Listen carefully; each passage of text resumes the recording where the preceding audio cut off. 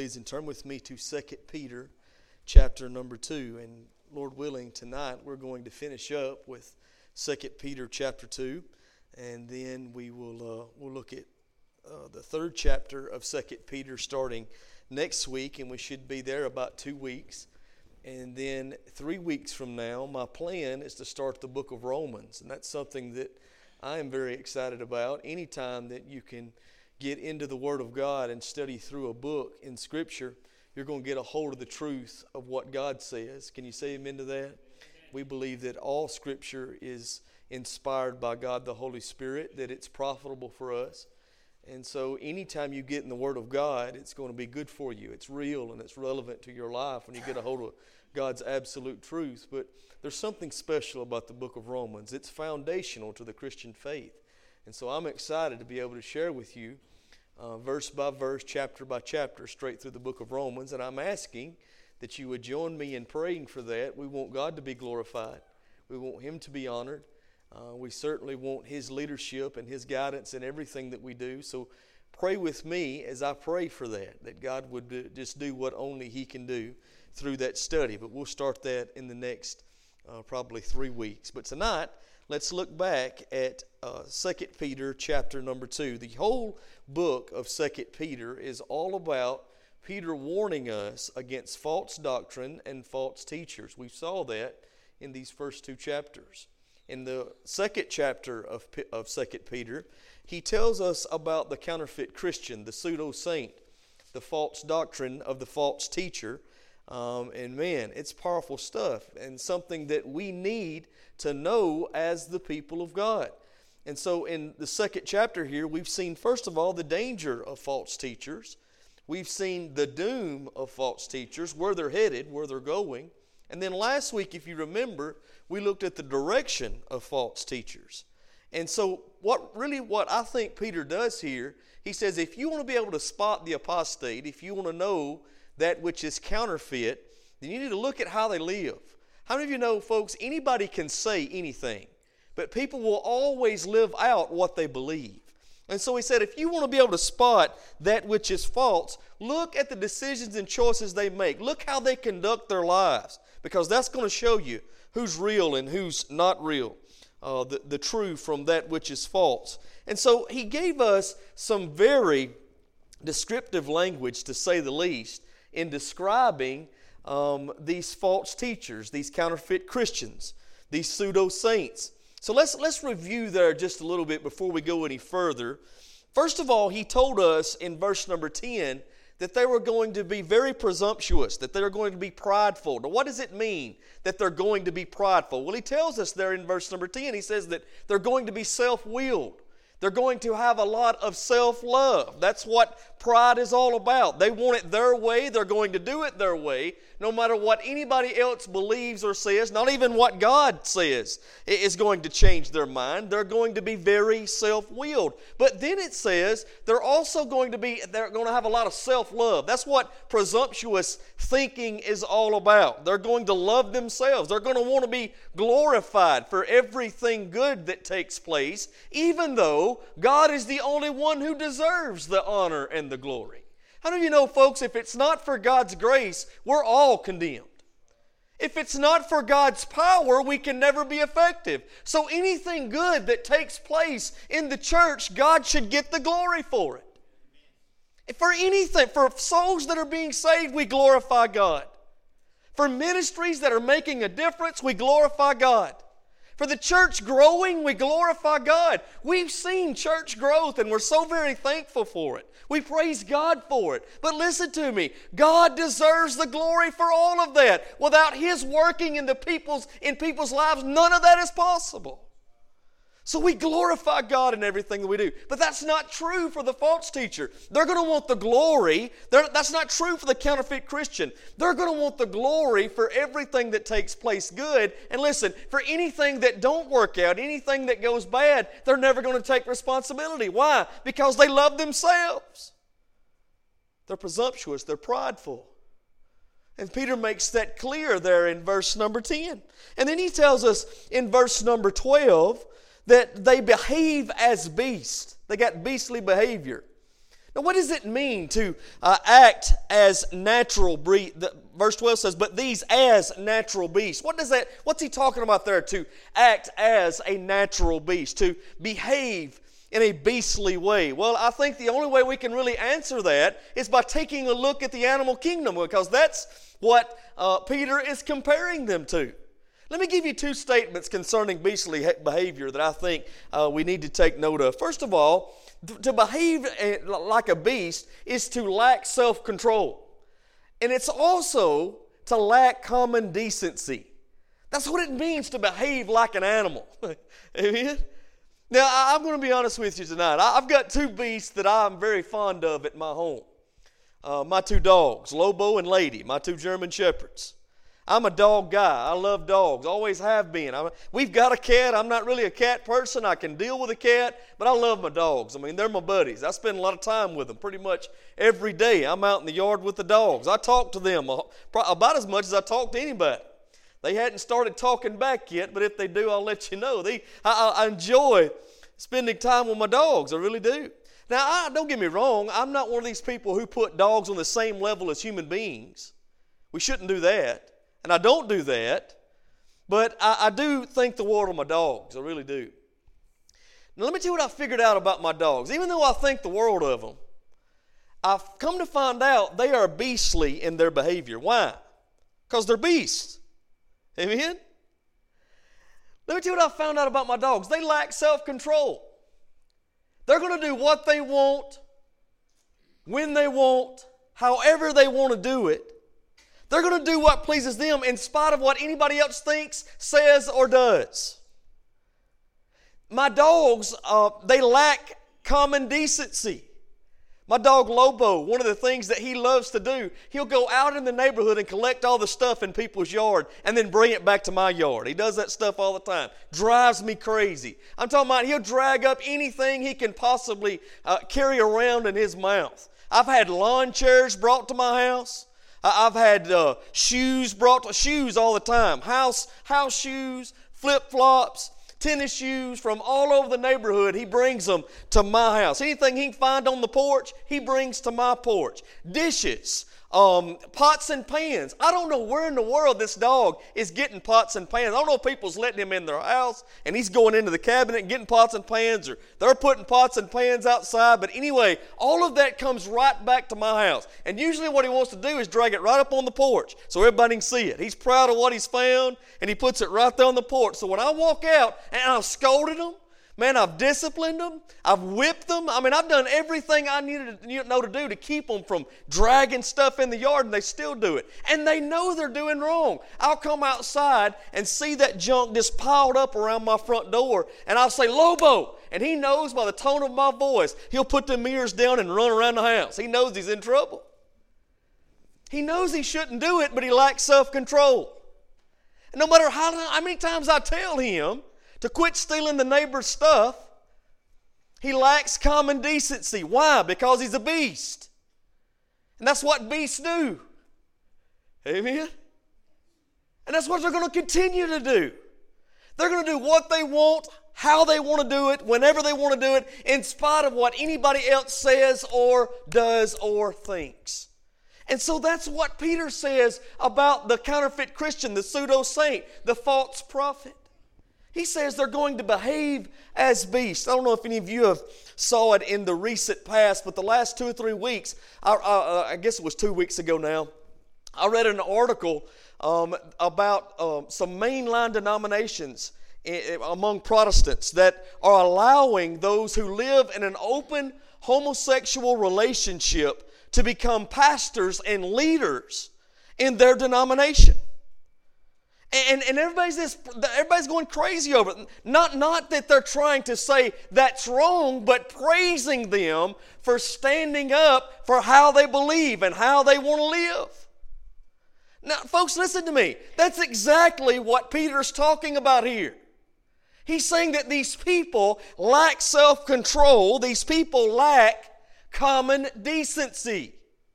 Now, don't get me wrong. Please don't misunderstand me. I want you to understand and know that the homosexual, the grace of God is available to them just like it's available to me.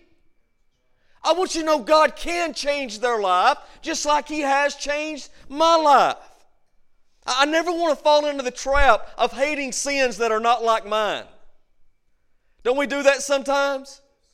We pick and choose sins to hate, and then we get comfortable with sins that we struggle with, so that we might feel better about ourselves and look down on somebody else. That's not what I'm trying to do. I'm just trying to be real with you and hold to the standard of the Word of God. And listen, folks, what God says is wrong, and what God says is right is right. I'm not even saying that these people can't one day be leaders in their church. They certainly can. But first, they have to experience the forgiveness and grace that comes from trusting in Jesus. And once God has changed their life, by all means, God may use them to do great things in the church. But we shouldn't be celebrating that kind of stuff. We're to be calling that out. That is a false prophet. And Peter says you'll know them by their lifestyle. We've got to learn to stand on and stick with the truth, especially in the day we live in. We've got to.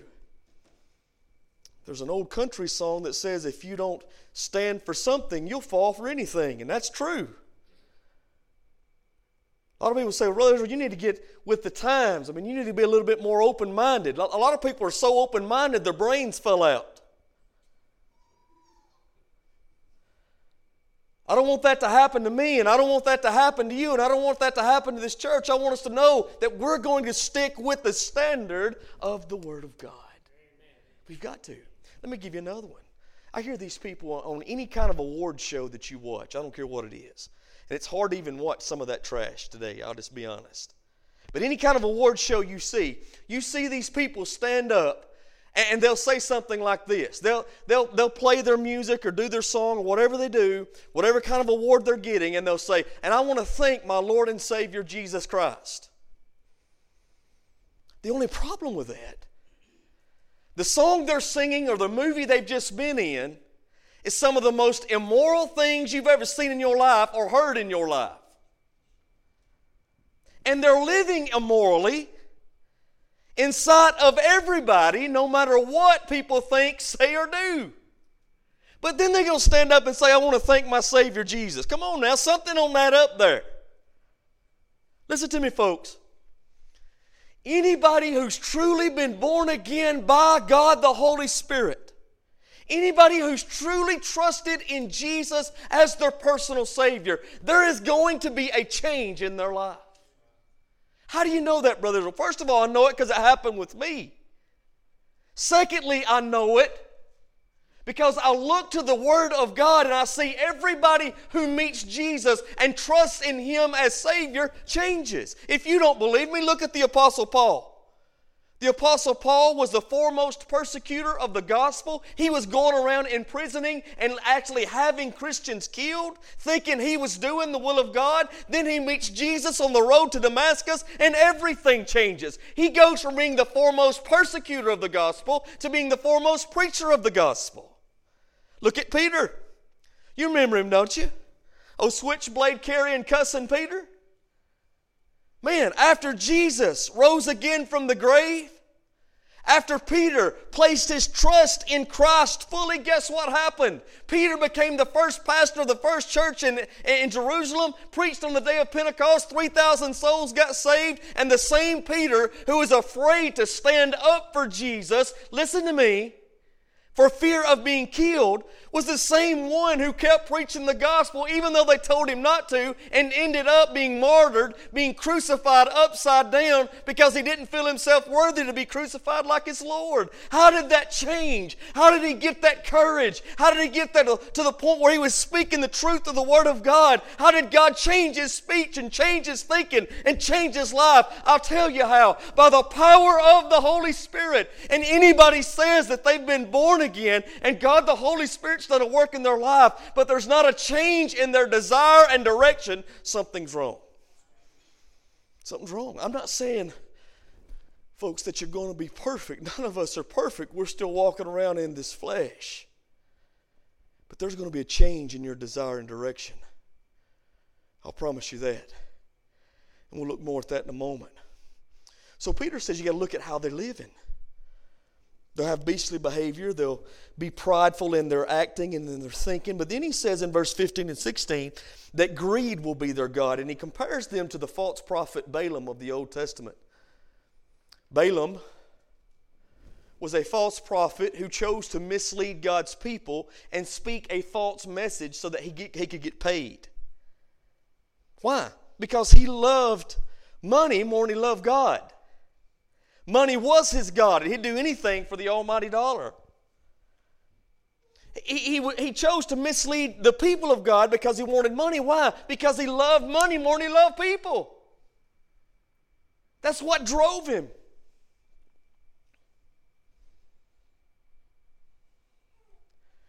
If there's one thing I see today, I see evidence of this everywhere.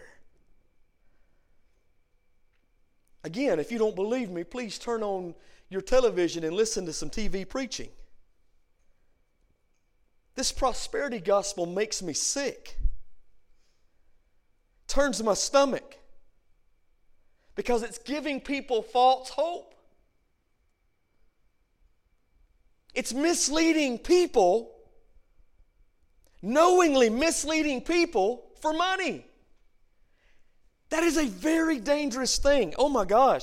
I can't even stress to you how dangerous it is. We'll see it in just a moment, but my goodness. This morning, I was preparing for this message, and I was going to show you a clip from a very popular TV preacher. And most of you would know him. I'm not going to show you the clip. If you want the clip after service, come to me. I'll give it to you. I don't think I'm going to show it tonight because I'm not here to bash anybody. That's not what I'm trying to do. I am trying to warn you according to the Word of God. But if you want the clip, I'll give it to you. I mean, he said it. It was on television. It's right off the TV screen that he was preaching on. And I'll give it to you if you want to see it, but I'm not going to show it to you. However, I am going to quote some of the things he says. Listen to what this man promises, what he says. He's trying to sell his new book. And he says, somebody's son is going to be set free from alcohol because of your $1,000 seed. He said that he wants 1,000 people to give $1,000 in 3 months. God told him that's what he needed to say when he got up there. So he's asking for $1,000 from 1,000 people. And he makes the promise, somebody's son is going to be set free from alcoholism if you give your $1,000. Then he says, somebody is going to avoid a divorce because of your $1,000 seed. Then he says, some girl on drugs whose mama has been praying for her is going to be set free because of your $1,000 seed. Now listen to me very plainly. Please don't misunderstand what I'm saying. Can God break the addiction of alcohol? Absolutely, but He don't need $1,000 to do it. Can God heal marriages? Absolutely. And He will heal marriages not because someone gave $1,000, but because people get their heart right and turn to Him and start doing marriage God's way. Start applying the truth of Scripture to your life. And can God break the addiction of drugs over a mama's daughter who's been praying? Absolutely, but it's not going to be done for $1,000.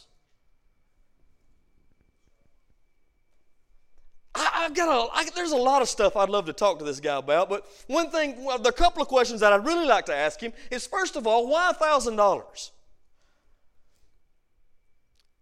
I mean, could God not do it with $1? Why 1,000? Because what he's saying does not line up with what Jesus said. Luke chapter number 21. I'm not going to go over there and read it to you. I want you to go read it for yourself this week. Luke 21 verses 1 through 4. Jesus is there in the treasury. People are bringing their monetary gifts to the Lord. And the Bible says He's watching what everybody's putting in the plate. I think that's noteworthy. You know, Jesus watches what we put in the plate. And so He's watching everybody putting things in the plate. And he sees all these people giving great sums of money. Then there's this little widow woman who comes walking up, and the Bible says she gave 2 mites. That's 2 copper coins that are worth less than today's penny. She goes up and drops that in the plate, and Jesus said she gave more than everybody.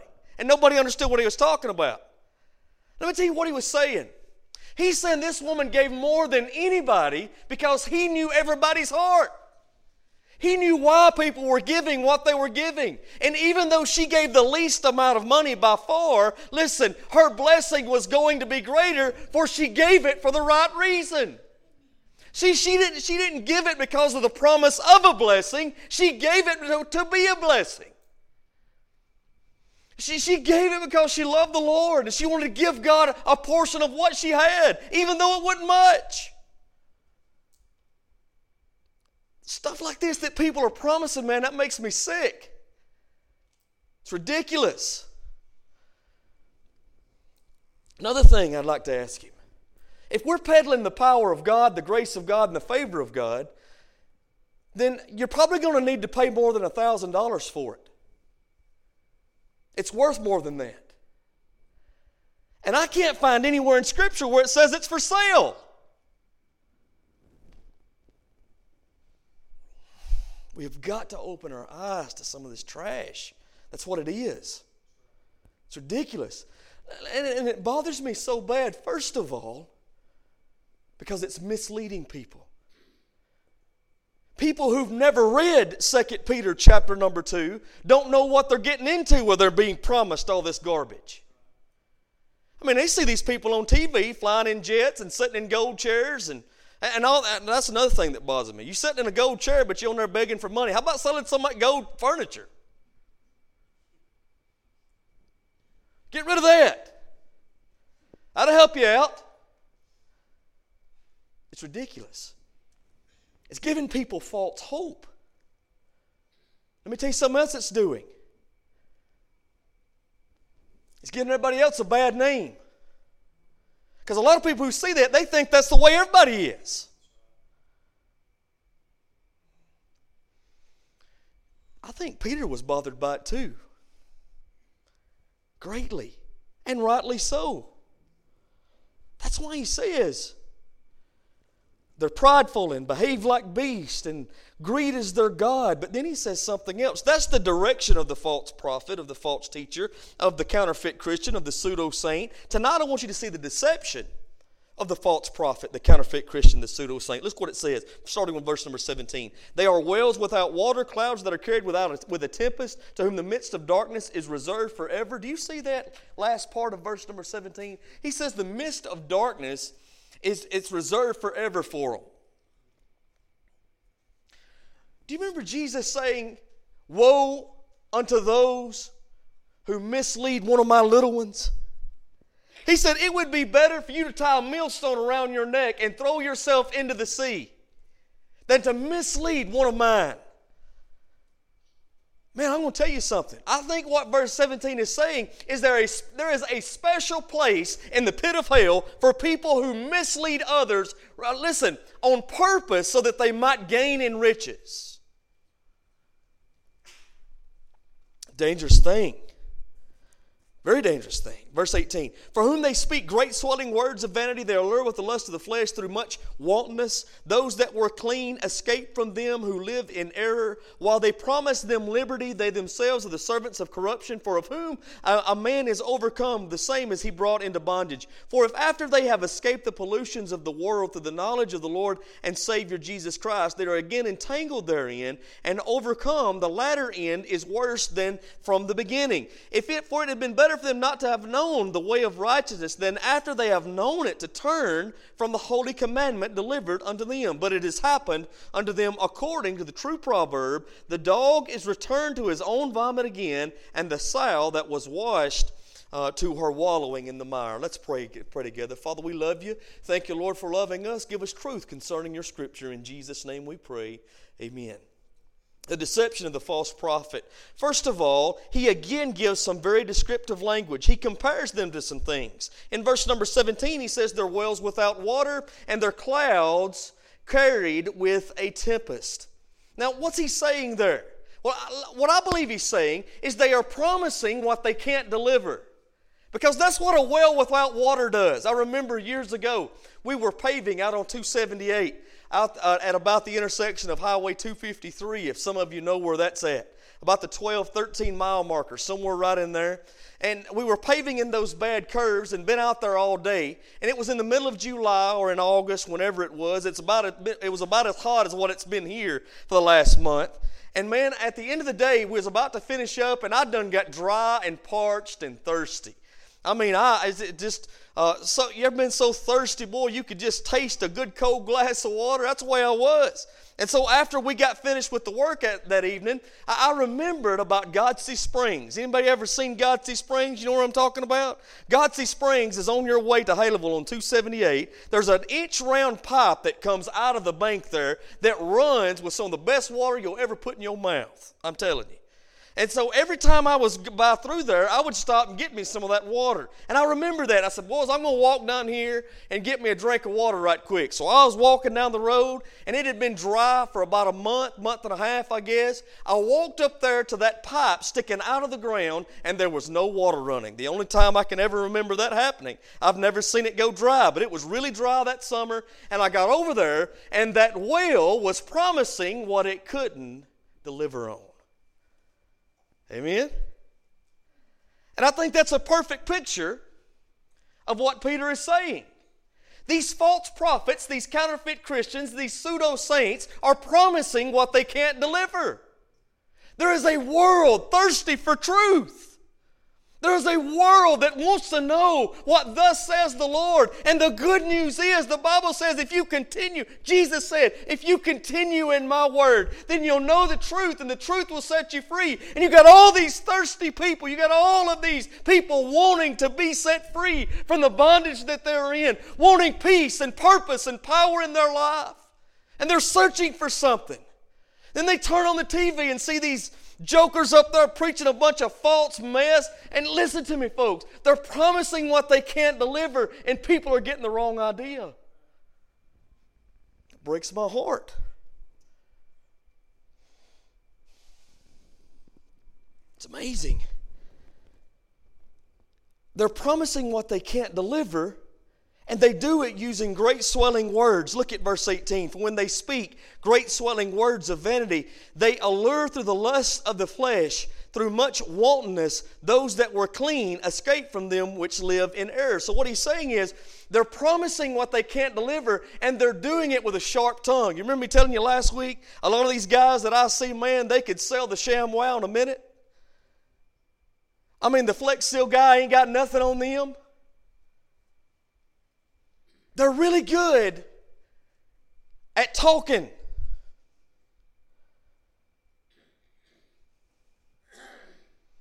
But what they're saying has no substance. Why? Because it's not based upon truth, and their message is lacking. Just like this man that was promising these people being delivered for their $1,000 gift. You've got to pay attention to the message. Let's ask ourselves, was his message more about people being set free from the bondage of sin through the message of the gospel and being supernaturally, spiritually changed, or was it more about him being financially blessed by $1,000? Don't we need to ask ourselves that? They're offering what they can't deliver on, and they use great swelling words doing it. Not only do they offer what they can't deliver, they offer freedom when they are themselves in slavery. Look at verse 19. While they promise them liberty, they themselves are the servants or the slaves of corruption. They talk about the freedom that you can have, but they themselves are in corruption to their own greed, to their own immoral lifestyle.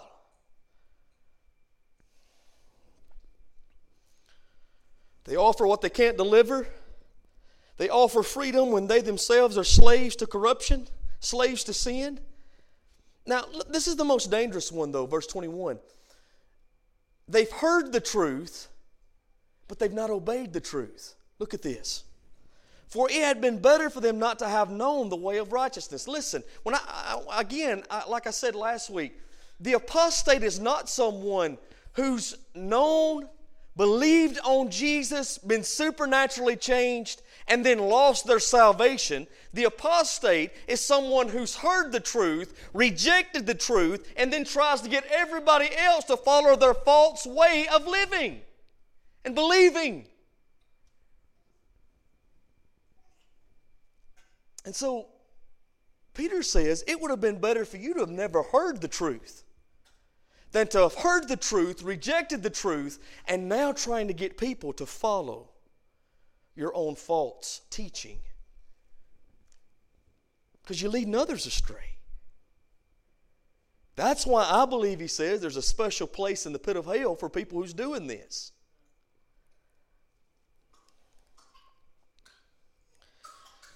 So he calls them wells without water, clouds carried with a tempest. It's kind of like those summertime storms that sometimes blow up. Man, those clouds will be so dark, and you think, boy, we fixing to get a good rain. I mean, it's coming. And then they blow over real fast. There's a little thunder and a little lightning, but no water's in them.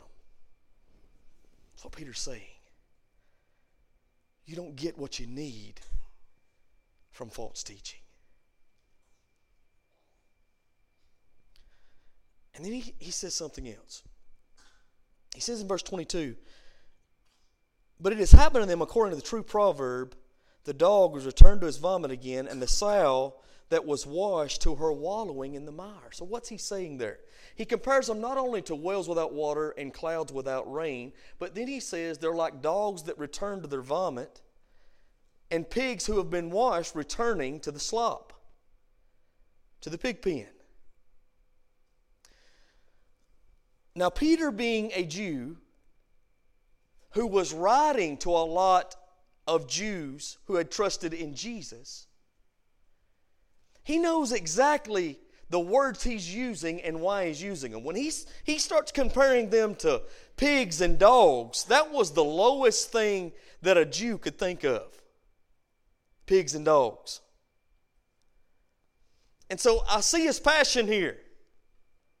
I see that he's a little bit keyed up about these people that are teaching false doctrine and misleading others. And he calls them dogs that return to their vomit and pigs that keep wallowing in the muck and mire. Now, the proverb he speaks of, he's actually quoting from Proverbs 16:11 when he says it's like a dog returning to its vomit. But then he says it's like a pig wallowing in the mire. Now, I love what Dr. J. Vernon McGee says about this verse. He said that Peter is now giving us the proverb of the prodigal pig as Jesus gave us the parable of the prodigal son. And I like that. I think that's good. So, to really get what he's saying, let's look back at Luke chapter 15 at the parable that Jesus spoke of the prodigal son. Let's look over there just a moment, and then we'll come right back. Luke chapter number 15.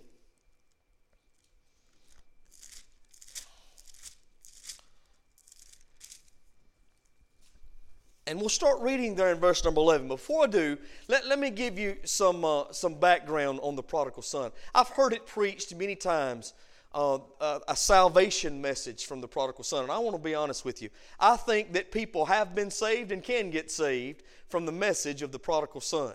But primarily, I believe the parable of the prodigal son is not about a sinner becoming a son, but it's more primarily about a son becoming a sinner.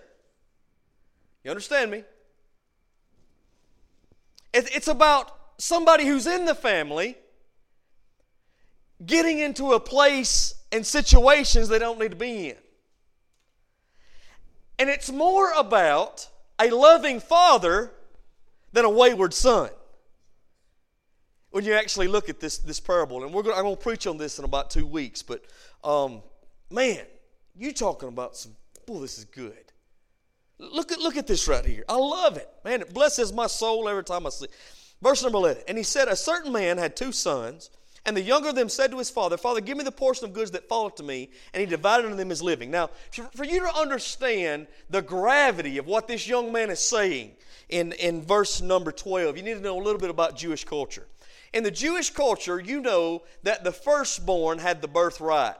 And he got a lot of what came from the inheritance of the father. And then also, any other son that was in the family would again get some inheritance that was due to him. Now, that only happened at the point in time when the father died. That's the only time they would receive this. To receive it before then would almost be, well, it certainly was, an insult to the father. Really what this young son is saying, Father, I would just soon you be dead so that I could get what's coming to me, is really what he's saying. That would have broken the father's heart. Think about that, parents. If your kid said that to you. The Bible says that he divided unto him his living, and then verse 13, and not many days after, the younger son gathered all together and took his journey into a far country, and there wasted his substance with riotous living. And when he had spent all, there arose a great famine in that land, and began to be in want. Now, get the picture. He gets all the money. He's got all the money he can spend. He gets out into the far country because you know how it is. I mean, sometimes we do the same thing as children of God. The grass is always a little bit greener on the other side. Amen? I was driving down the road the other day over in Winston County. And I come around a curve here in my work truck, and there's these cows out everywhere, all over the road, up and down the shoulder of the road. And I found out real quick what was going on. I happened to look over to my right, and there was this cow that had the fence leaned all the way over, almost on the ground, because it was reaching its neck through, laying on that barbed wire fence, trying to get that one blade of grass way out here. And it's getting everybody in a mess. There's all out there about to get run over, and I was about to run over when everybody else was, all because this one cow had to get that one green blade of grass, when if she'd have turned around, there was 25 acres of green grass behind her. But many times, that's what we do, and that's what this young son did. He didn't realize how good he had it at home. He wanted to get the greener grass somewhere else. He believed the lie that we sometimes believe, that the world has something for us. Listen to me very plainly. I've tried what the world's got. Spent a lot of time there. Believe me, the world has nothing that would compare to a right relationship and fellowship with the God of heaven. It has nothing for you, child of God. This young man didn't know that, so he tried it. He got out there with all the money he could spend and had all the women he could buy and all the friends he could handle as long as he had money. But then when all of his money gone, his fair weather friends are gone too. And I've tried to share this with my kids. Y'all need to share it with your kids. You're going to have fair weather friends along the way that are just along for the ride.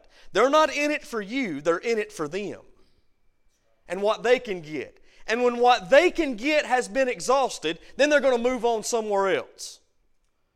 That works for a young man with a young lady. Hello? And vice versa. That works with good time buddies that are all about the good time but care not what happens to those who are paying for or providing the good time. That's what happened to him.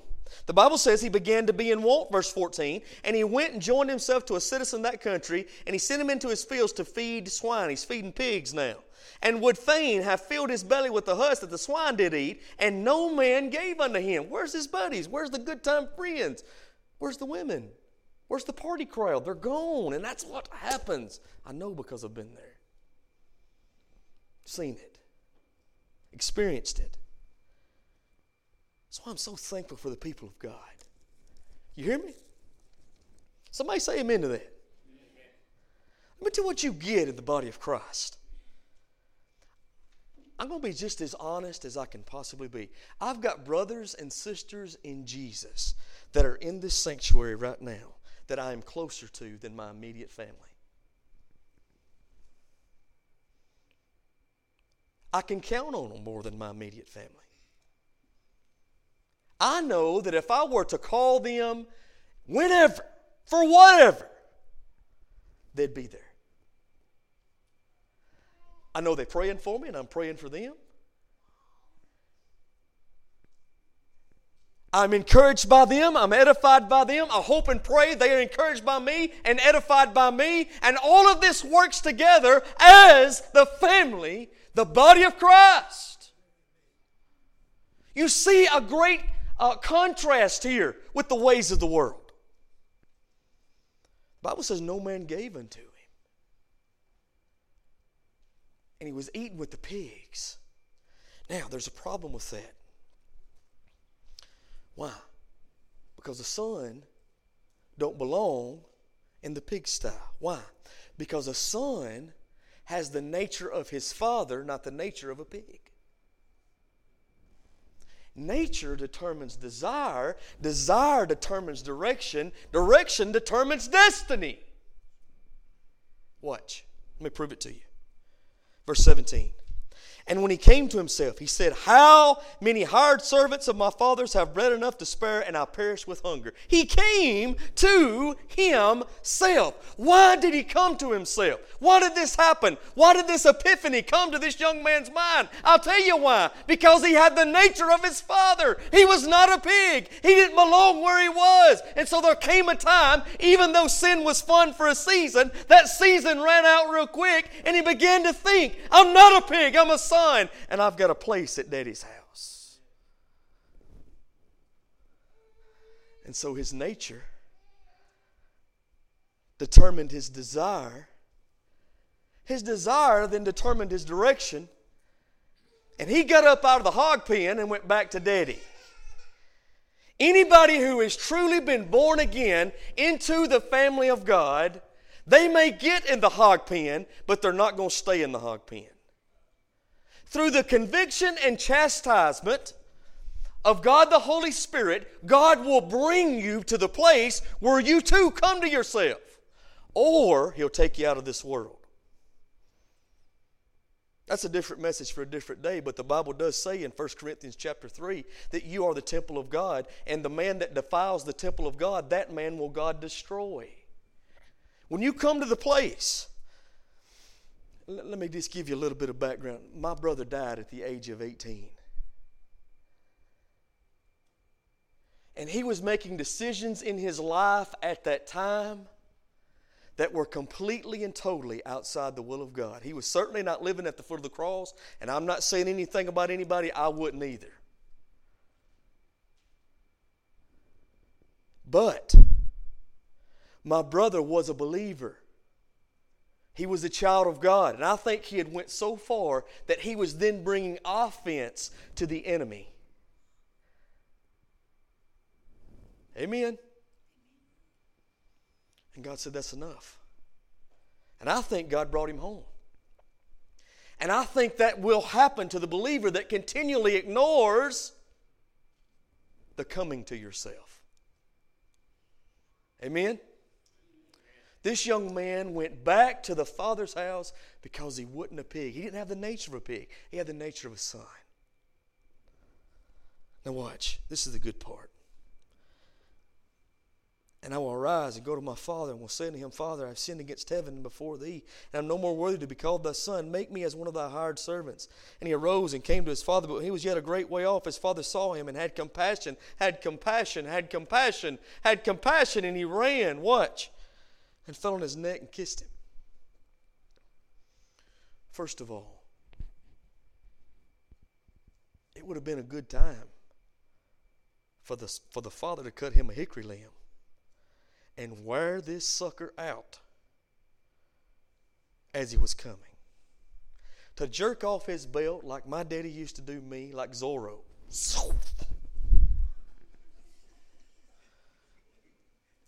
I have worked on it at my house trying to get the motion down that my dad had. There was a sound of that belt coming out of his britches that would make me stop cold in my tracks. And I'd be like, me and my brother, all of us, man, no matter what we was doing, that's all it took was just the sound. And I've worked on trying to get the sound down. I just can't do it because it works. He didn't have to go any further. All he had to do was get the belt out. But that ain't what the Father did here. Sure, there's a time for chastisement, but I believe this young man got his correction in the pig pen.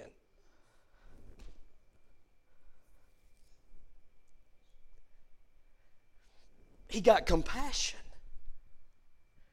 when he came to the Father. And the Bible says, yet when he was yet a great way off. Let me tell you what that says to me. That says the Father was looking. If he was still a great way off, it ain't like he had to come up and knock on the door and get Daddy out of the recliner. It wasn't like he had to walk in and say, hey, Dad, I'm home. And say, anybody know where Dad is? No, they went, what happened? The Bible says when he was yet a great way off, the Father met him. That means the Father was sitting at the house, looking down the road in the direction in which the son left, and he couldn't wait till his son come back home. So when he was yet a great way off, the Father met him. The Bible says he ran, fell on his neck, and hugged him, and kissed him on the cheek, put a ring on his finger, and said, let's party. Let's have a party. You're home. Son, I'm going to show you how to really party. Hello? You've tried all the world has to give you. Now we're really going to celebrate. Now I'm really going to show you what joy is all about. Because you've come back home. That's the story of the prodigal son. What about the prodigal pig? Peter said the prodigal pig, after it had been washed, the sow, after it had been washed, went back to the mire. You hear me? One of my favorite movies when I was a little boy was Charlotte's Web. Anybody remember Charlotte's Web, the cartoon? I bet I watched that 150 times when I was a little boy. There was a pig on there named, y'all remember his name? Wilbur. Yeah, Wilbur. And there was a little girl named, who was it? Charlotte was not the little girl. Charlotte was the spider. I don't remember the little girl's name either, but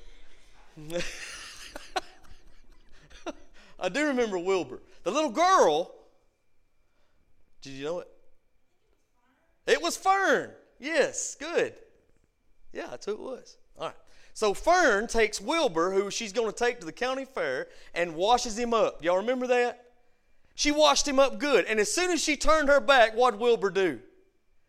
Run right back and got in the mud. Let me tell you why. Because that's what a pig does. Let me tell you why. It's got the nature of a pig. It goes back to the mud over and over and over again. And that's all a pig can do. Because nature determines direction, desire. Desire determines direction. Listen to me now. And direction determines destiny. Let me tell you the destiny of a pig. It's in the hog pen. The destiny of a son is at the Father's house. But without desire, neither one of them get to where they really want to be. That's why I'm saying for someone who's truly been born again, listen, you're going to have a desire for the things of God. Yeah, you may get away from God. Folks, guess what? I got away from God today.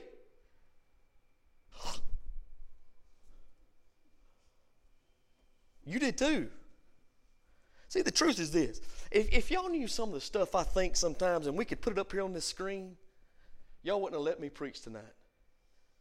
You ought to run me out of here on a rail. However, if I knew what you thought and put it up there on that screen, I'd have a whole lot more to preach on. Right? That's true. So, listen, we may get away from God. But our desire is to always be back at Daddy's house. Why? Because that's where peace is found. That's where power is found. That's where purpose is found. That's where the joy of the Lord is. That's my nature. That determines my direction. My destiny is with Him. Not so with the pig. The pig will always go back to the pig pen. Let me read to you something that I got from Dr. McGee. Man, it's good.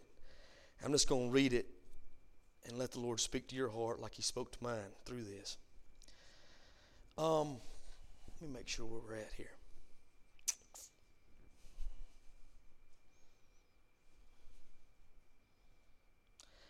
The interesting thing now is that Peter says, and the sow that was washed returned to her wallowing in the mire. Now we can add something to the parable of the pig pen and the prodigal son. One of these little pigs in the pig pen said to the prodigal son, "You say you want to leave the lovely pig pen with all of this nice mud and goo, and you want to go to your father's house. That sounds good. In fact, you sold me. I think maybe I'll go up there with you and try it myself." So the prodigal son told him, "If you go up there, things are sure going to be different than around here. You're going to have to clean up." When they got to the father's house, the father put his arms around the boy and said, "Bring forth the robe." Actually, he could smell those clothes that his son had been wearing in the pig pen, and what he really meant was give him a good bath and then put a new robe on him. He can't smell like that and live in my house. The little pig went with the prodigal son, and he had to get all cleaned up too. They washed this little pig up nicely and tied a pink ribbon around his neck. They brushed his teeth with Pepsodent, and the little pig went squealing through the house. But it was only a couple of days until the little pig came to the prodigal son with a downcast look and said, "Prodigal son, I don't like it here." The son said, "Why? I'm having the best time I've ever had. I've had the best time of my life since I came home. And you say you don't like it here. What's wrong?" The little pig replied, "I don't like this idea of having white sheets on the bed. If we could just get to the place where there is plenty of good sloppy mud, I could sleep better there. We just don't go do that around here in the father's house," said the prodigal son. "You just can't live in a pig pen here. Another thing I don't like is sitting at a table using a knife and fork and having a white tablecloth and eating out of a plate. Why couldn't we just have a trough down on the floor and put everything in there? We could all jump in and have the biggest time of our lives. We don't do that here," said the son. And the little pig said, "Well, I think I'll arise and go to my father."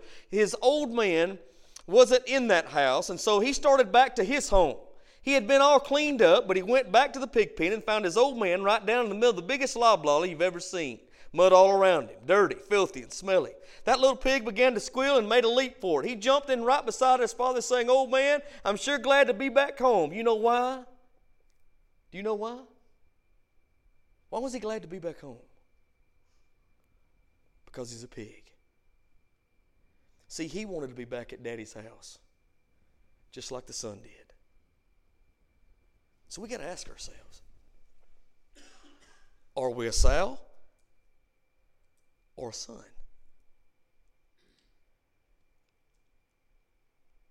I don't know the answer for you, but you know. But I'll tell you this, there is a loving Heavenly Father that wants all of us to be a part of His family. And He can supernaturally change your nature so that you can be what He wants you to be.